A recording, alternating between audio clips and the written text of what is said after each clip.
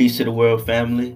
Zen Banks, aka Wordplay Abstract, here, and I'm here to deliver a message. And today I want to touch base on sexual desire from the masculine perspective.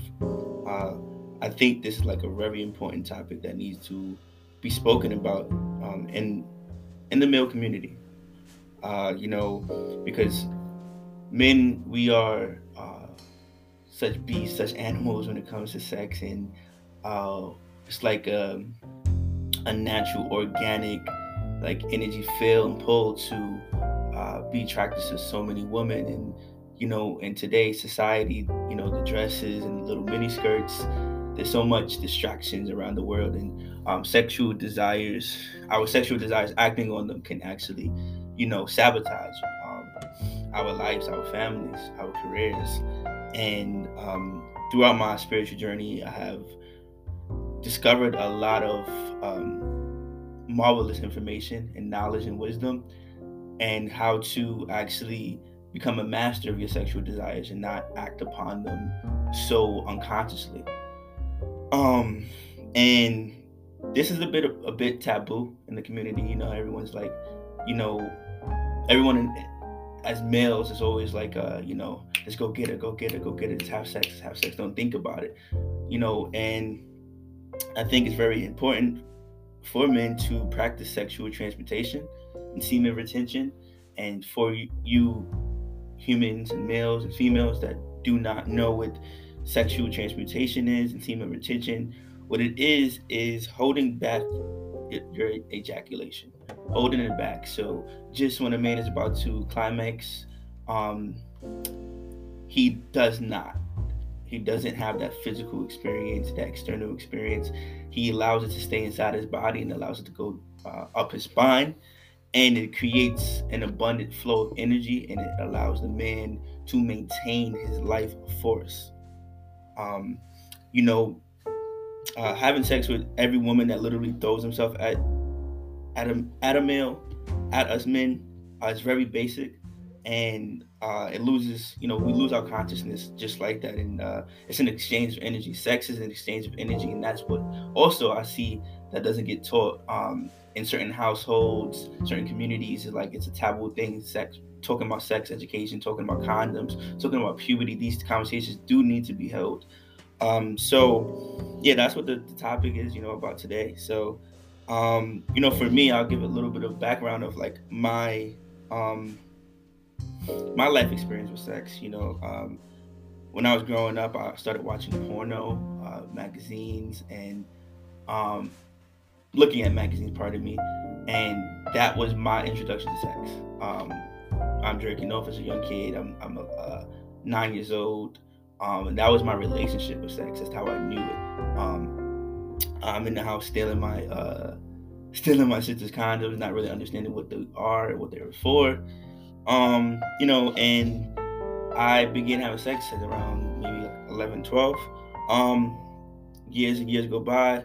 I create like a reputation of being a chick magnet. All my homies will ask me, "Hey, where the girls are, where they at?" And pretty much I was basically like the life of the party in my teenage days and early 20s. I was drinking, smoking, and having a lot of misguided casual sex and one night stands, just loosely giving away my sexual energy and gifts.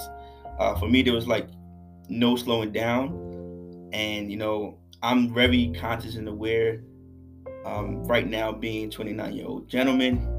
I'm aware of how many women I hurt during this time because I was emotionally unavailable, and I was just loosely having casual sex and not considering feelings and emotions. Um, and I understand that as a man, a masculine man, that I'm always going to be attracted to what I'm attracted to, and also men, women, females, everyone. Uh, you're always going to be attracted to what you're attracted to. That's inevitable. You can't ever escape that. And I know that I'm a straight male, and I know what I'm attracted to. Uh, and that's the feminine sexual essence of a straight or lesbian woman, right? And I understand that when I'm in the presence of a woman who stands firm in her divine feminine nature, I will always be energetically attracted and pulled to her. However, I do have a choice, and I have a choice if I want to act on my feelings or leave it alone. And this is a challenge for most men. This is a challenge to actually have that power and divinity in your willpower. Ultimately, there's no right or wrong answer. Though society, will say there actually is a right or wrong answer. Yes, we do have to we do have to have consideration, especially, if you're married or in a monogamous relationship and you have certain commitments and agreements. But what I've learned also, thanks to this book called The Way of the Superior Man, I learned that as a man on the pursuit of his mission, I learned you have to be very intentional and true to yourself, right? Majority of women are going to be attracted to a man that is on his mission and he has beyond average goals and actually is executing his goals. This kind of man will have many options to select from women. It's like he's a high value gentleman, and a lot of women see that, and a lot of women are going to be attracted to the way he grooms himself, the way he moves, the way he talks, the way his presence is when he walks into a room.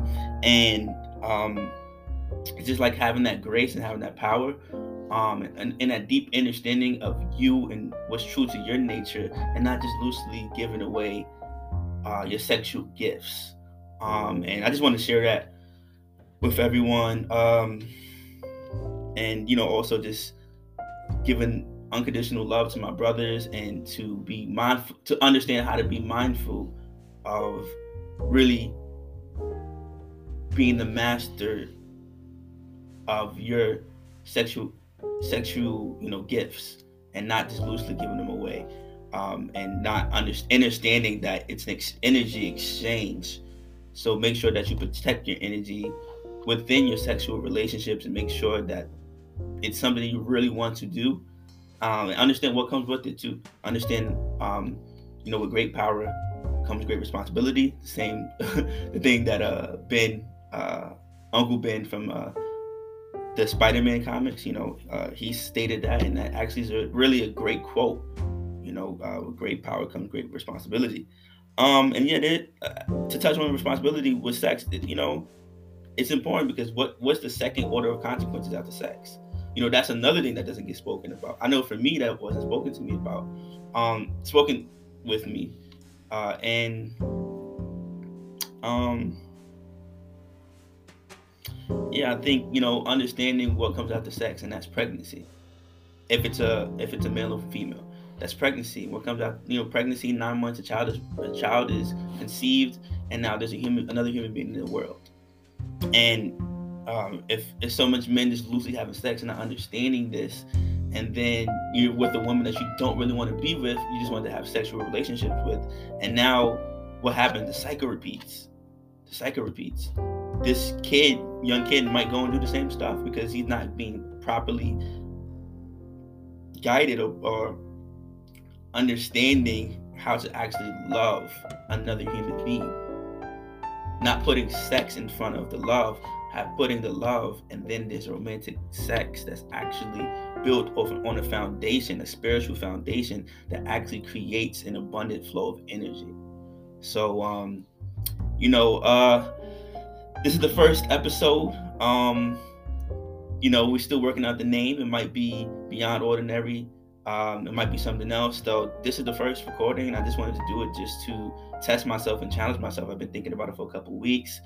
Shout out to Justine. She's the one who actually basically inspired this entire concept and this ideology to create the podcast, because we talk so much every single day, and it's like, these are gems that a lot of people may not have access to, may not have been educated about. So here on this podcast, that what we want to do, the mission, the intention is to provide that wisdom, provide that knowledge to human beings to be able to transform and transcend and live in their truths and become the greatest versions of themselves. So without further ado, pardon me, love is love.